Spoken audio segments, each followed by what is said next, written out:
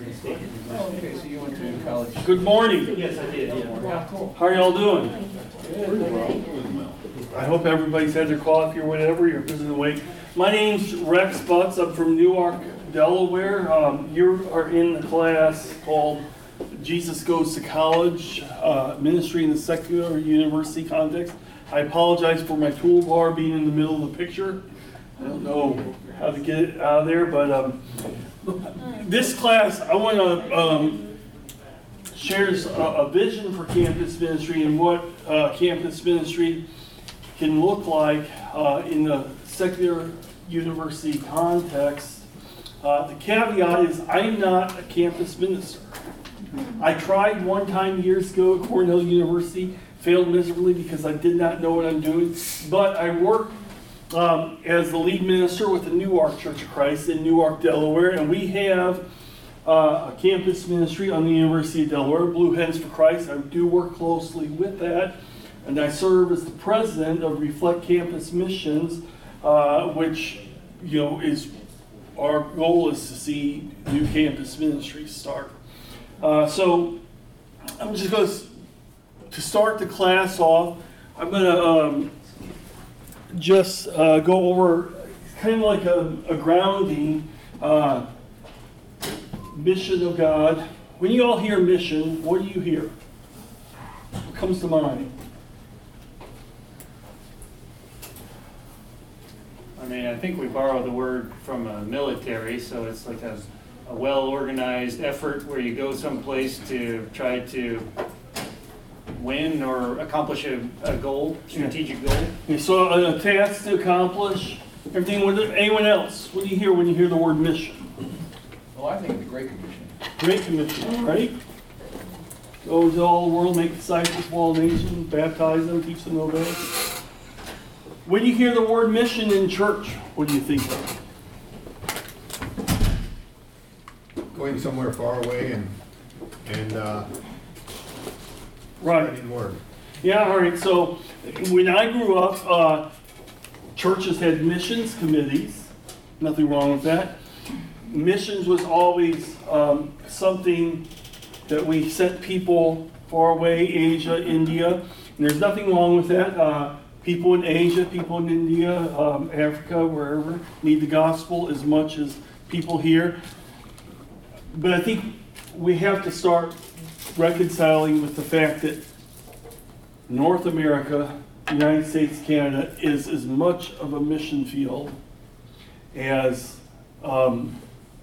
anywhere else in the world. Even in the so-called Bible Belt states, you can have people who, they can check the census box that they're Christian, but just observing their life, it will become clear they have no idea what following Jesus looks like. And so when we talk about mission, I want to go back in step and first of all say that mission comes from God. Mission is actually an attribute of God. And so I think of mission, and the mission of God is participating in the mission of God. This quote, in the bars in, but this comes from Christopher Wright in his book, The Mission of God. He says, it's not so much the case that God has a mission for his church in the world, but that God has a church for his mission in the world. In other words, mission isn't what we do. Mission is what God does, and we just participate in what God does. And so, discerning, all right, how do we live, and what's that got to do with mission? It's not so much, all right, here's what the task we're trying to accomplish, but it's more to discern what kind of task is God trying to accomplish in this world, and then how do we participate in that task as followers of Jesus. And so, but we can't participate in that task if we're not ourselves committed to following Jesus and living out as a witness of the kingdom of God. So I always think of mission, the story that's told in the Bible from creation all the way through new creation, but that's a story that is centered in Jesus Christ and oriented to the kingdom of God. In other words, Scripture is given to us so that we will learn how to live as followers of Jesus and live our lives bearing witness to the kingdom that Jesus proclaimed. And you see this when Jesus comes in. This is the Gospel of Mark chapter 1. It says, after Jesus was put in prison, Jesus came or went into Galilee proclaiming the good news. The time has come, he said, and the kingdom of God has come near. Repent and believe the good news. As Jesus walked by the Sea of Galilee, he saw Simon and his brother Andrew casting a net into the lake, for they, misspelling there, they were fishermen. And he said, come, follow me, Jesus said, and I will send you out to fish for people. And at once, they left their nets and followed him. And so, participation in the mission of God, following Jesus. We hear the words in there, you repent, believe the good news. And I don't know about you, but oftentimes when I hear the word repent, the way I grew up hearing, like there's some big moral failure in your life that you got to let go. Now, if we got an addiction to alcohol, or we're a thief or something, we're called to turn away from that too. But repentance is so much more than just letting go of immoral ways of living. The people that Jesus was speaking to here were probably not out living very wicked, immoral lives. And yet he's calling them to repent. He's calling them to change. They have to change their mind about something. Let go of something in order to change their mind to something so that they can see God's kingdom at work, and not everyone will see it. I mean, you read on the story of the Gospels, people will see Jesus doing signs and wonders and say you do them by the power of the devil, power of Beelzebub. So, there's a mindset that has to change in us if we're going to participate in the mission of God. And as we do, then we're called in not to follow the Bible, to follow Jesus. The Bible is always a window through which we see Jesus. But we're called to follow Jesus. And I can tell you right now, as this pertains to college students, most of the American students I talk with are in the so-called category of nuns and duns. And they have every reason. They have great reasons, compelling reasons why they no longer want to be a part of the church. And a lot of it sums down is they see a church talk about the Christian faith, but they don't see a church that's following Jesus. And I even had one student tell me Christianity is just a political party. One student told me she gave up on church because in order to keep going to her church, she had to vote just like everyone else. And I'm just saying that to say, we got to get back to, donkeys and elephants aren't our Savior. We got to get back to following Jesus. And if we're going to reach secular students who have either never read the Bible for the first time, which is most of the international students I meet, or American students who are either almost ready to give up on church or already have, if what we say doesn't match, if we talk about Jesus and that doesn't match what they see lived out, not just in us, but in our church, I think we're dead in the water. So the other thing, when we follow Jesus, when we learn to follow Jesus and live as a witness of the gospel, of the good news that Jesus proclaimed, which was the kingdom of God. I heard somebody, or Scott McKnight in his book, The King Jesus Gospel, said one theologian actually asked the question, did Jesus ever preach the gospel?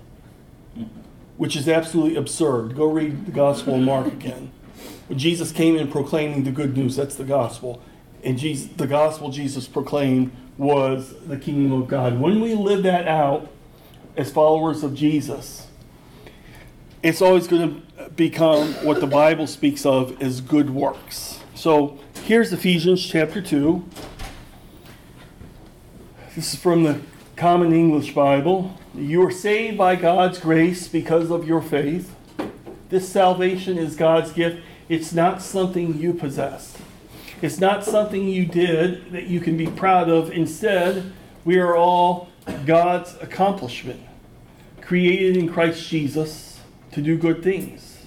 God planned for these good things, that's good works, to be the way that we live our lives. All right, so we understand we didn't save ourselves. We're here because God's grace. It's God who's made us alive in Christ. Earlier in the chapter in Ephesians 2, Paul talks about us being made alive in Christ when we were dead in our transgressions. Last time I checked, dead people don't do anything. Salvation is the work of God. Through the faith, I would argue, through both the faithfulness of Jesus and our ability to trust, to have faith in Jesus. And then we become God's accomplishment. Other translations will render this word as God's workmanship. Let's see, I have down here God's workmanship. We are what God's made us. The New Revised Standard Version. This word in this text here is poema. What's that sound like in English? Poem. Poem. What's poetry?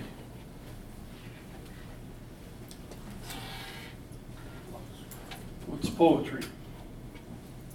What would you classify poetry?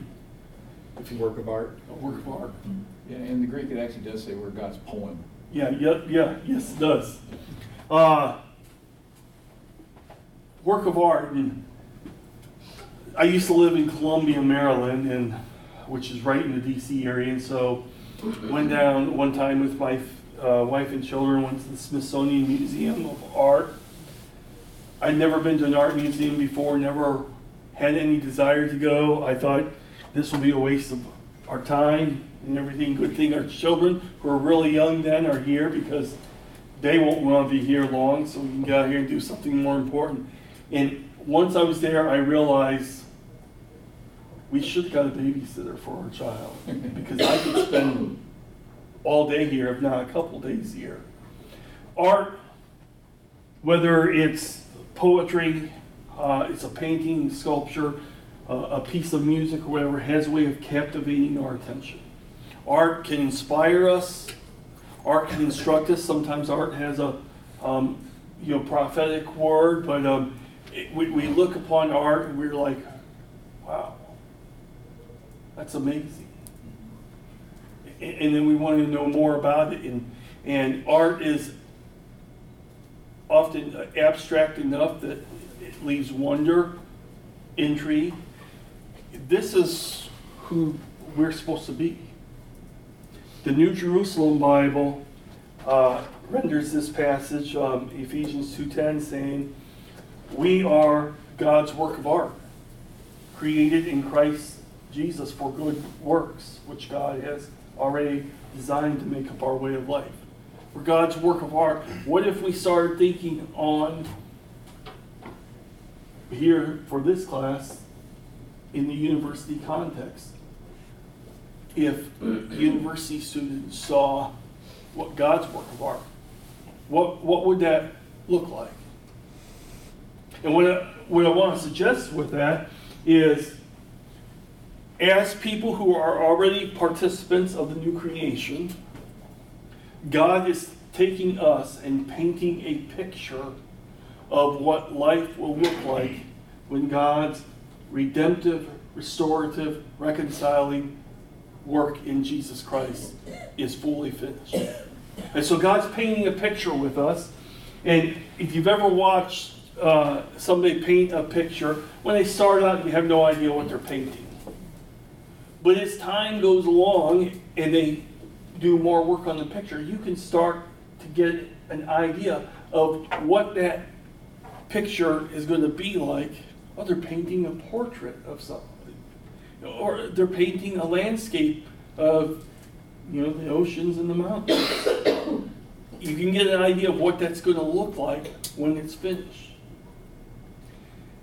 We live in between the coming of Jesus and his second coming. That painting's not finished, but I want to suggest that when we are living out as followers of Jesus, participating in the mission of God, we are living in such a way that people can already get an idea of what that painting will be like when it's finished, of what life to come when Jesus returns will be like. And I believe that's a compelling picture. I've been reading a lot lately about trauma. 2 years ago, a psychologist from Duke University came to the University of Delaware and spoke, and they did research. She spelled out all the qualitative research that they did and quantitative research that they did with students across America. And she said, during the pandemic, 1 out of every 4 college students gave thought to ending their life. Mm-hmm. We are in a society that is starved for hope. Mm-hmm. We're in a society that's drowning and sometimes doesn't even know it's drowning, and there are students who are going to college just, I'm not trying to put it down, they just don't know what direction. And we can paint a compelling picture for them. To do that,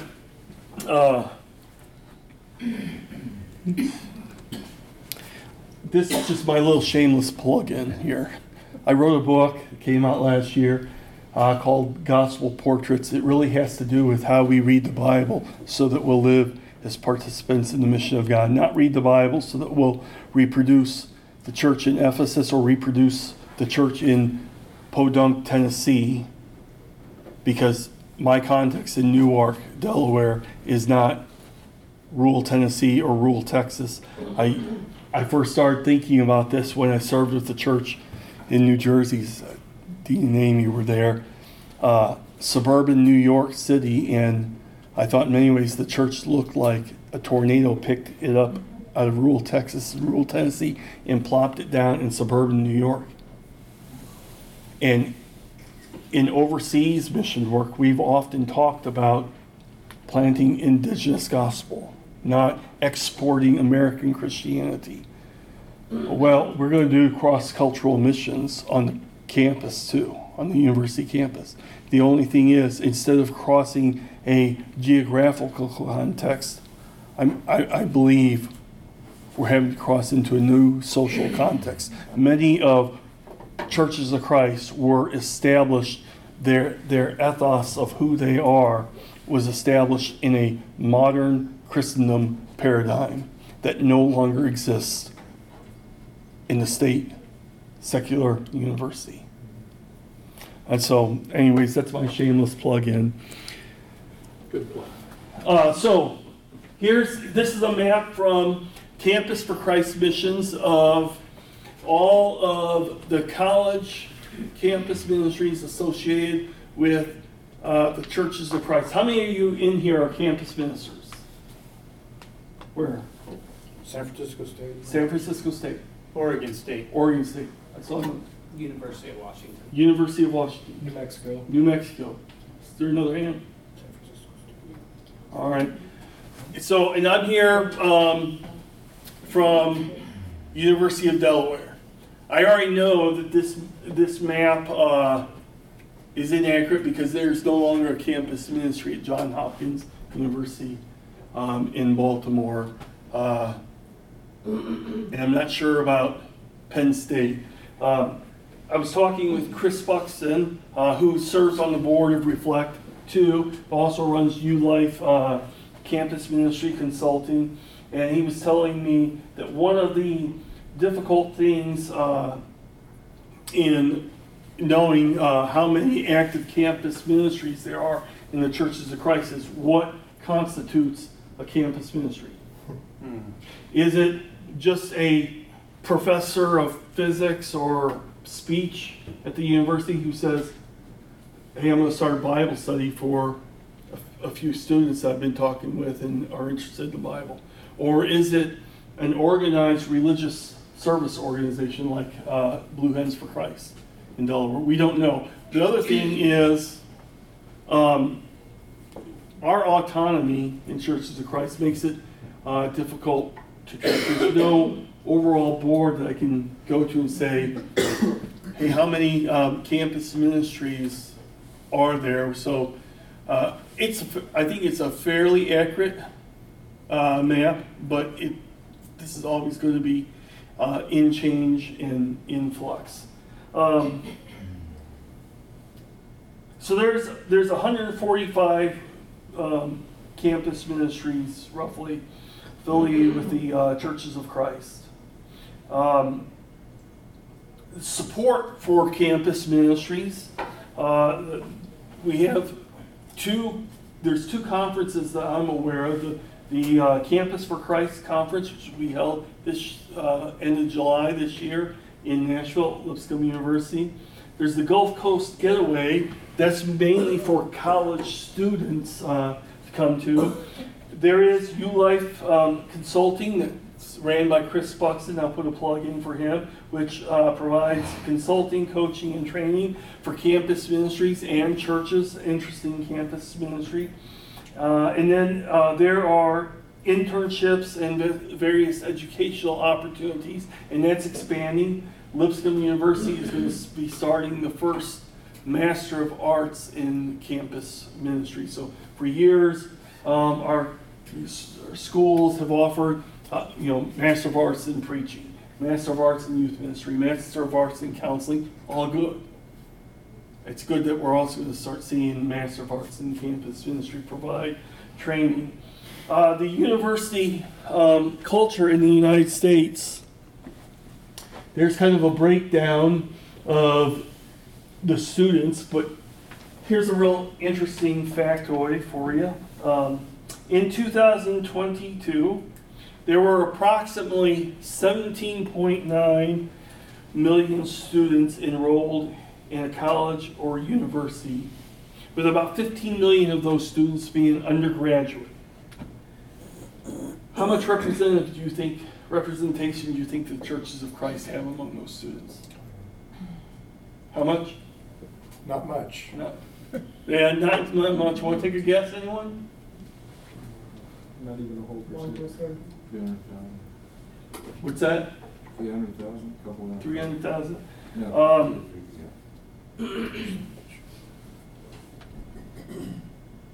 I'm sorry, so your question is, of all the total students in the United States, how many are church? In the campus ministries. Oh, so here's the thing. There, I don't have it down here in my notes. Among the Title IV state or universities, whether state or private, in the United States, Churches of Christ have campus ministries on 2.4% of them. Well, that's actually more than I thought. I still think it's a terrible number, and one of the things, I do some work with Mission Alive. In the last 20 years in Churches of Christ, we have started to realize slowly, and not enough, that we need to start planting more churches. we also, and I want to say this again and again, we also need to start planting more campus ministries. And so the Reflect vision, our vision, you have the cards in front of you, is that we want to be transforming students for Christ and planting vibrant campus ministries. So Reflect Campus Missions used to be called Delaware Christian College Ministry Foundation, and it was just a small nonprofit started so that we could legally operate as a religious service organization on the University of Delaware. As we started Blue Hens for Christ. About 4 years ago, we started realizing, like, this is great that we have the Blue Hens for Christ campus ministry, but there is a need to start planting more campus ministries. Can we train campus ministers, people to be campus ministers, and send them out to plant campus ministry? And here's the thing. Most churches of Christ are under 100 members. Full-time support for just a preaching minister is becoming a difficulty for most churches of Christ. So supporting a campus minister, I'm sorry, campus ministers, that's even more difficult. And if we think of campus ministry as having, a big campus house, nothing wrong with having a campus house, but if we think of campus ministry as having a big campus house, a lot of overhead, the cost just gets astronomical really quickly. That churches don't have in their budgets, and just in my experience as a minister, most churches always, every year, come out in the red on their budget. And maybe the only saving grace is that money that they had allotted to spend over here, they never spent it all, so the books balance out. But very rarely do churches, come and say, we had in our budget to spend $200,000 this year, and we took in $400,000. 100% gain in that. So we started dreaming, what can we do? Well, we got to provide training for campus ministry. And so we started envisioning how do we, bring in apprentices to train them. And we also started realizing our job isn't to just get students to go to church. We want to see students live out as followers of Jesus. I will say this over and over again. I tell this to my church all the time. If we learn how to follow Jesus, we will always be the church Jesus wants us to be.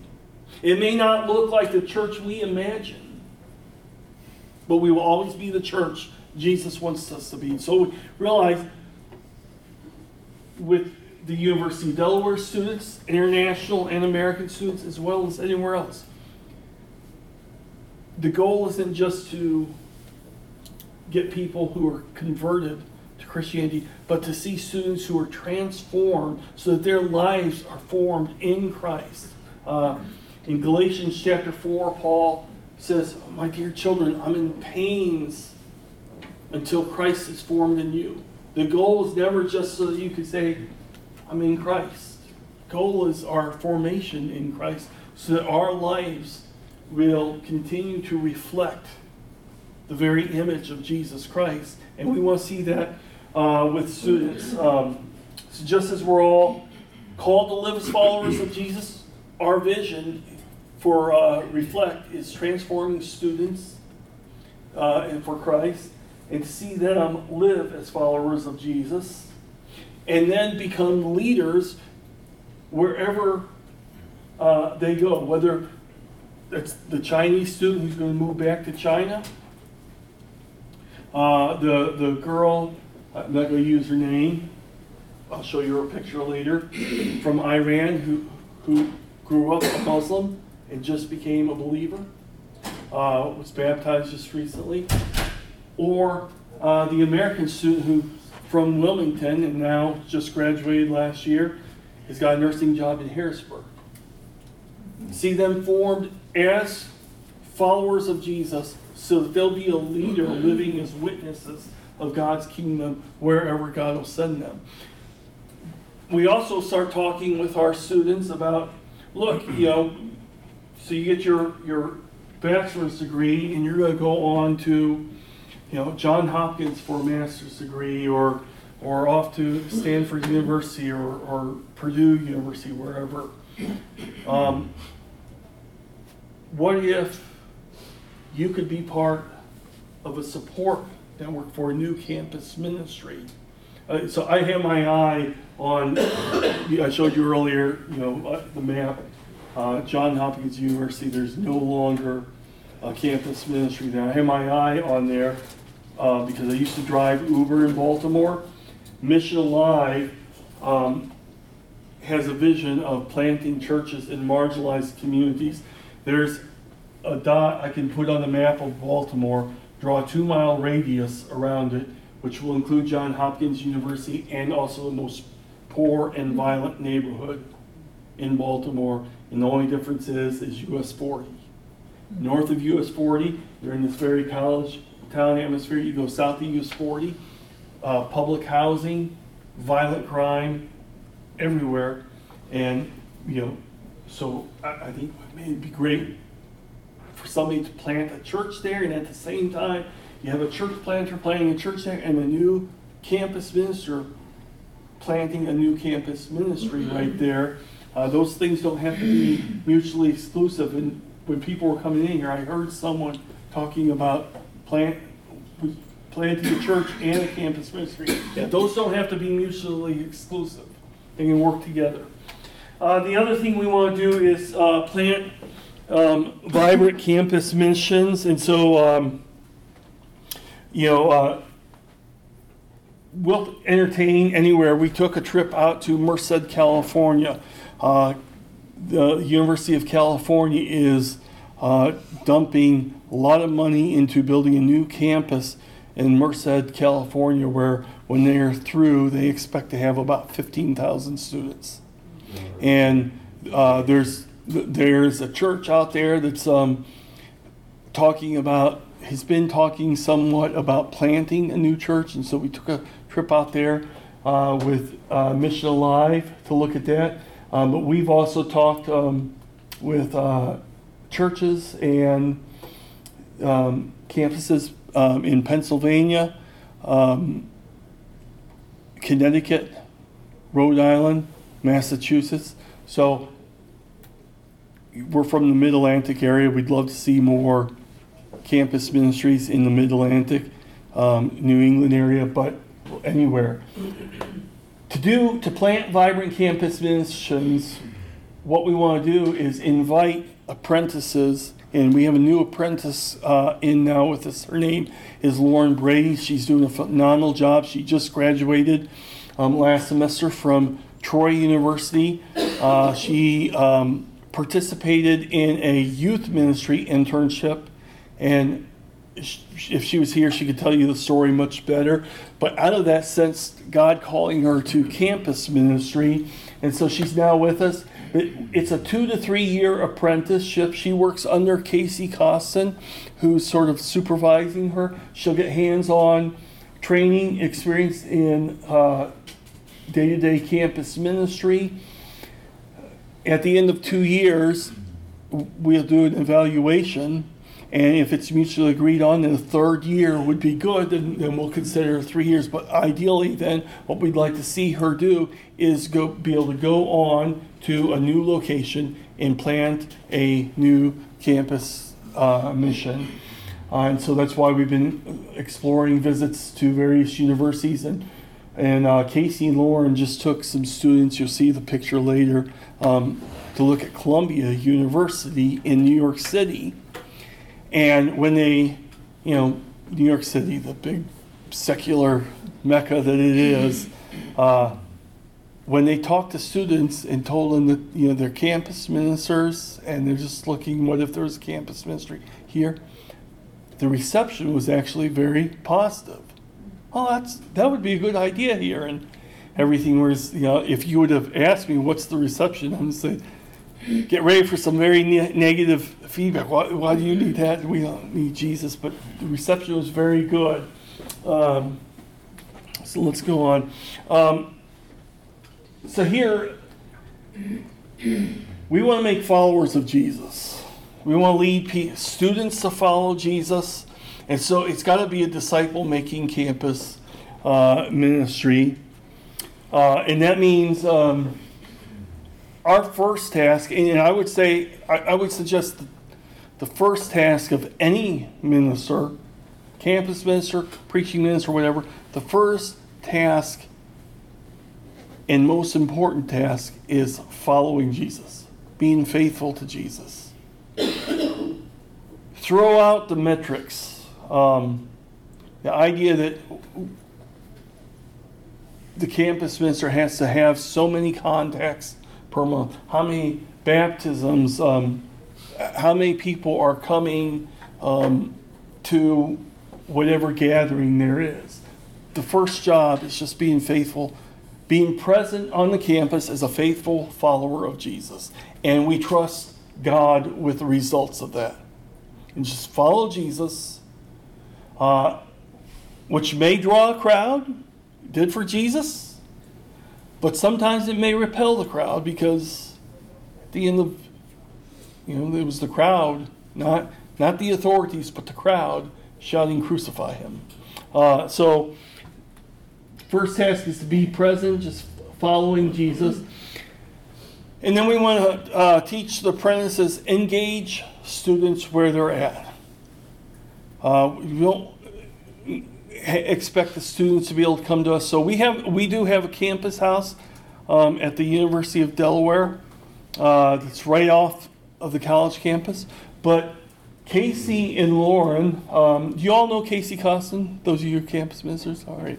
So he's our campus minister with the New Ark Church of Christ, and Lauren Brady, again, is our new apprentice. Many of the places they first meet students have nothing to do with our campus house. They're at student activities, international activities for international students, in the student centers, sporting activities, but they are trying to engage the students where they are at. I told you earlier that this psychology professor from Duke said 1 out of 4 college students gave thought to ending their own life.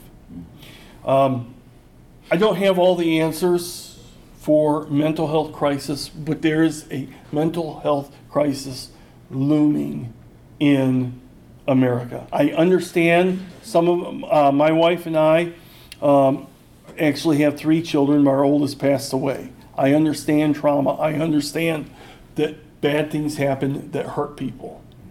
And American students, that's where they're at. So one of the ways that they've been able to engage students where they are at is mental health support group. So Casey has started, it's called Unburdened, and it's just a mental health support group. It meets at a place called Sean's House. Sean's House is named after Sean Locke, who was a University of Delaware baseball player, was drafted to MLB, and the day after took his own life. So, no judgment. I don't understand. Some people are hurting so bad. This engaging students where they're at, we've been able to make inroads just by bringing students together and saying, let's talk, what's going on. It's not professional therapy or anything, and we understand our ethical duties. If someone comes to us and says, I have a gun I really want in my life, they need professional help. There's other things that go on in people's lives where it's ethically responsible to say, we need to get you counseling, therapy, but this is a place just for them to talk about what's going on in their life.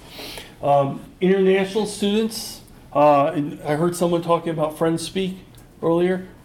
That was you, Garrett, right? No, we've used it. Oh, yeah, all right, so most international students are still trying to learn English. I've always been told learning English as a secondary language is one of the more difficult languages to learn, and so they're always looking for tutoring, and so we offer tutoring. We don't do Friend Speak per se, but we do use the Bible for conversational English, which is very similar to Friend Speak, and just offer those tutoring lessons. And we have a family, Matt and Grace. They're from China. Their little girl, Josie, Matt, is a PhD student. They're now just very faithful followers of Jesus. And that all began just reading the Bible to help them to be able to better speak, read, and write in English. So engaging students where they're at, and then deeper conversations. So you can't see that there, but this is deeper conversations. We talk about conversations in this flow. You have a casual conversation, then meaningful, then spiritual, then biblical. Casual conversation. What's your favorite baseball team? I'm a Cubs fan. Oh. Sorry to hear. What's your team? Brewers. What? Brewers. Brewers. Yeah. All right, you can leave now. That's a casual conversation. But I ask a student, where you're from. Student tells me Newtown, Connecticut. Recognize that town? Yeah. I remember I was setting out to write a sermon sitting in Wegmans grocery store in their cafe when the news broke. I didn't write the sermon that day. She was in a different elementary school, but an elementary student during that. What was that like for you? She happens to be a black student. Ahmaud Arbery, George Floyd. Those become meaningful conversations. What's been your experience in the way the church addresses matters of racism? Now we're spiritual, and that can even go to biblical. She's a PhD student studying plant biology. But one of the conversations that we've had is her frustration with some Christians who think that you must choose between faith and science. And so, another American student met one of our other campus ministry students and our campus minister at the student center, but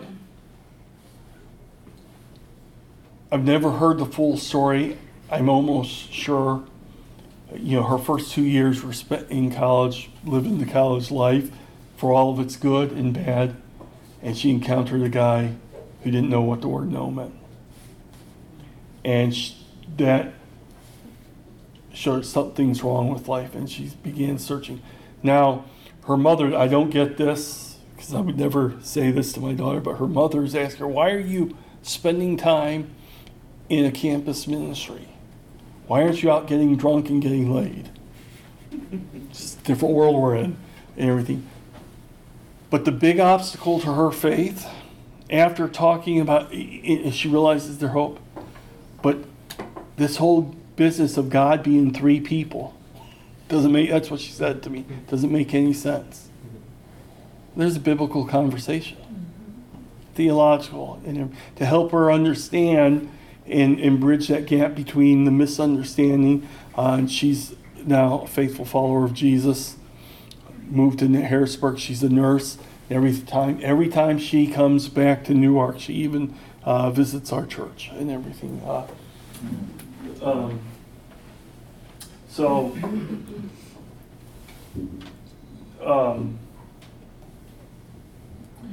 We want to take the apprentice, and explore then with them the possibilities of planting new campus ministries, and they can take what they're learning to do in that new campus ministry, planting a new campus ministry. They don't need a big student house.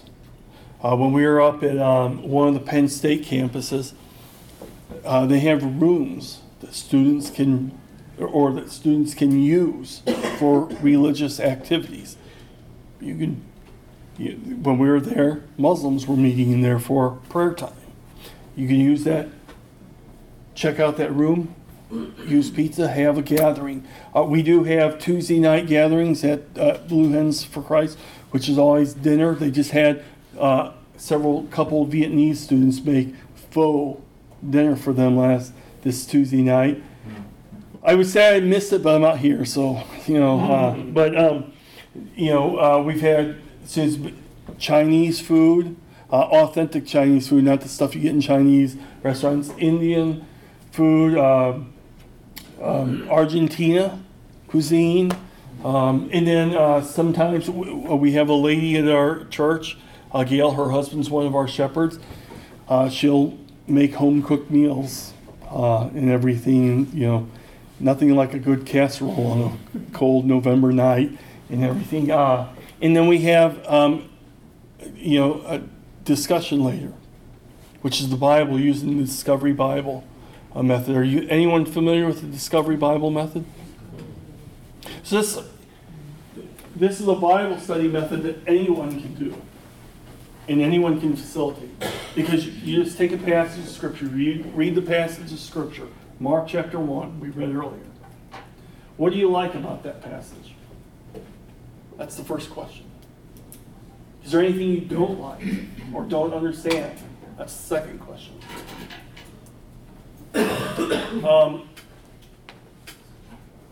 What do you find difficult or challenging? Is the third question. What do you learn about God or Jesus from this passage?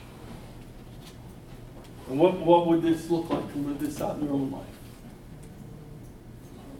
And anyone can do that, and I know that anyone can do that because at the Newark Church of Christ, our high school students are taking turns facilitating just the Discovery Bible. And, so that's all we're trying to do. Here's a few pictures. I know we got to wrap up. So there I am. Her name is Runa. She was from Japan, sitting out by a campfire at our campus house one night for game night, and talking with another student. And she said, I've heard something about Jesus, but I don't know who he is. And asked her, do you have a Bible? What's that? So my wife and I got her a Bible in her own language, Japanese. She had to move on because she was just there for a year. Study Bible. It's planting seed, and we'll trust God with that seed. Up there is the Iranian student who's a Muslim, had a vision of Jesus, saying, "Seek me out." Now that's beyond my understanding, but who am I to argue? God, right? It's happening all over. Yeah, God can work however He wants. Who am I? Again, my job is just to participate in what God is doing. And so she came, met Casey. Tell me about Jesus, and you see the result. Down there is another student. He's an American student, philosophy major. Just began having questions about life. I guess studying philosophy will do that for you and everything. And he stumbled across, somebody had thrown out one of those Gideon Bibles on the ground. And so he picked it up and said, well, I'll read, what's the Bible got to say, philosophy? What's the philosophy of the Bible? And this was the trip. Some of the students that they took to New York City And there's Casey Costin right there. He's our campus minister. Lauren Brady, our new campus ministry apprentice. And some of the students in the background. This guy, you really can't see his face. He's from Seattle. Has a lot of Buddhist leanings in him. He's a seeker. They're just, after a year, Casey and him are just getting into biblical conversations. She's from Zimbabwe. This is Matt and Grace. They're from China. Girl here from New Jersey and Pennsylvania.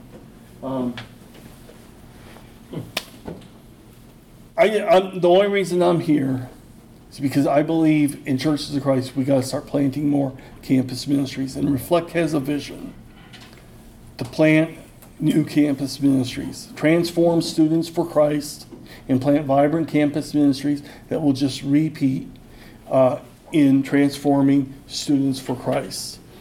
Thank you for being here.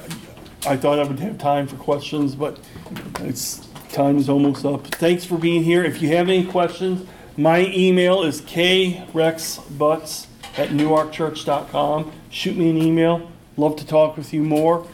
If your church is interested in supporting campus ministry, thinks we could plan a campus ministry on the campus. It doesn't have to be a big 25,000, 30,000 State University campus. That local community college has students there that need Jesus as well. So thanks for coming today. Thanks.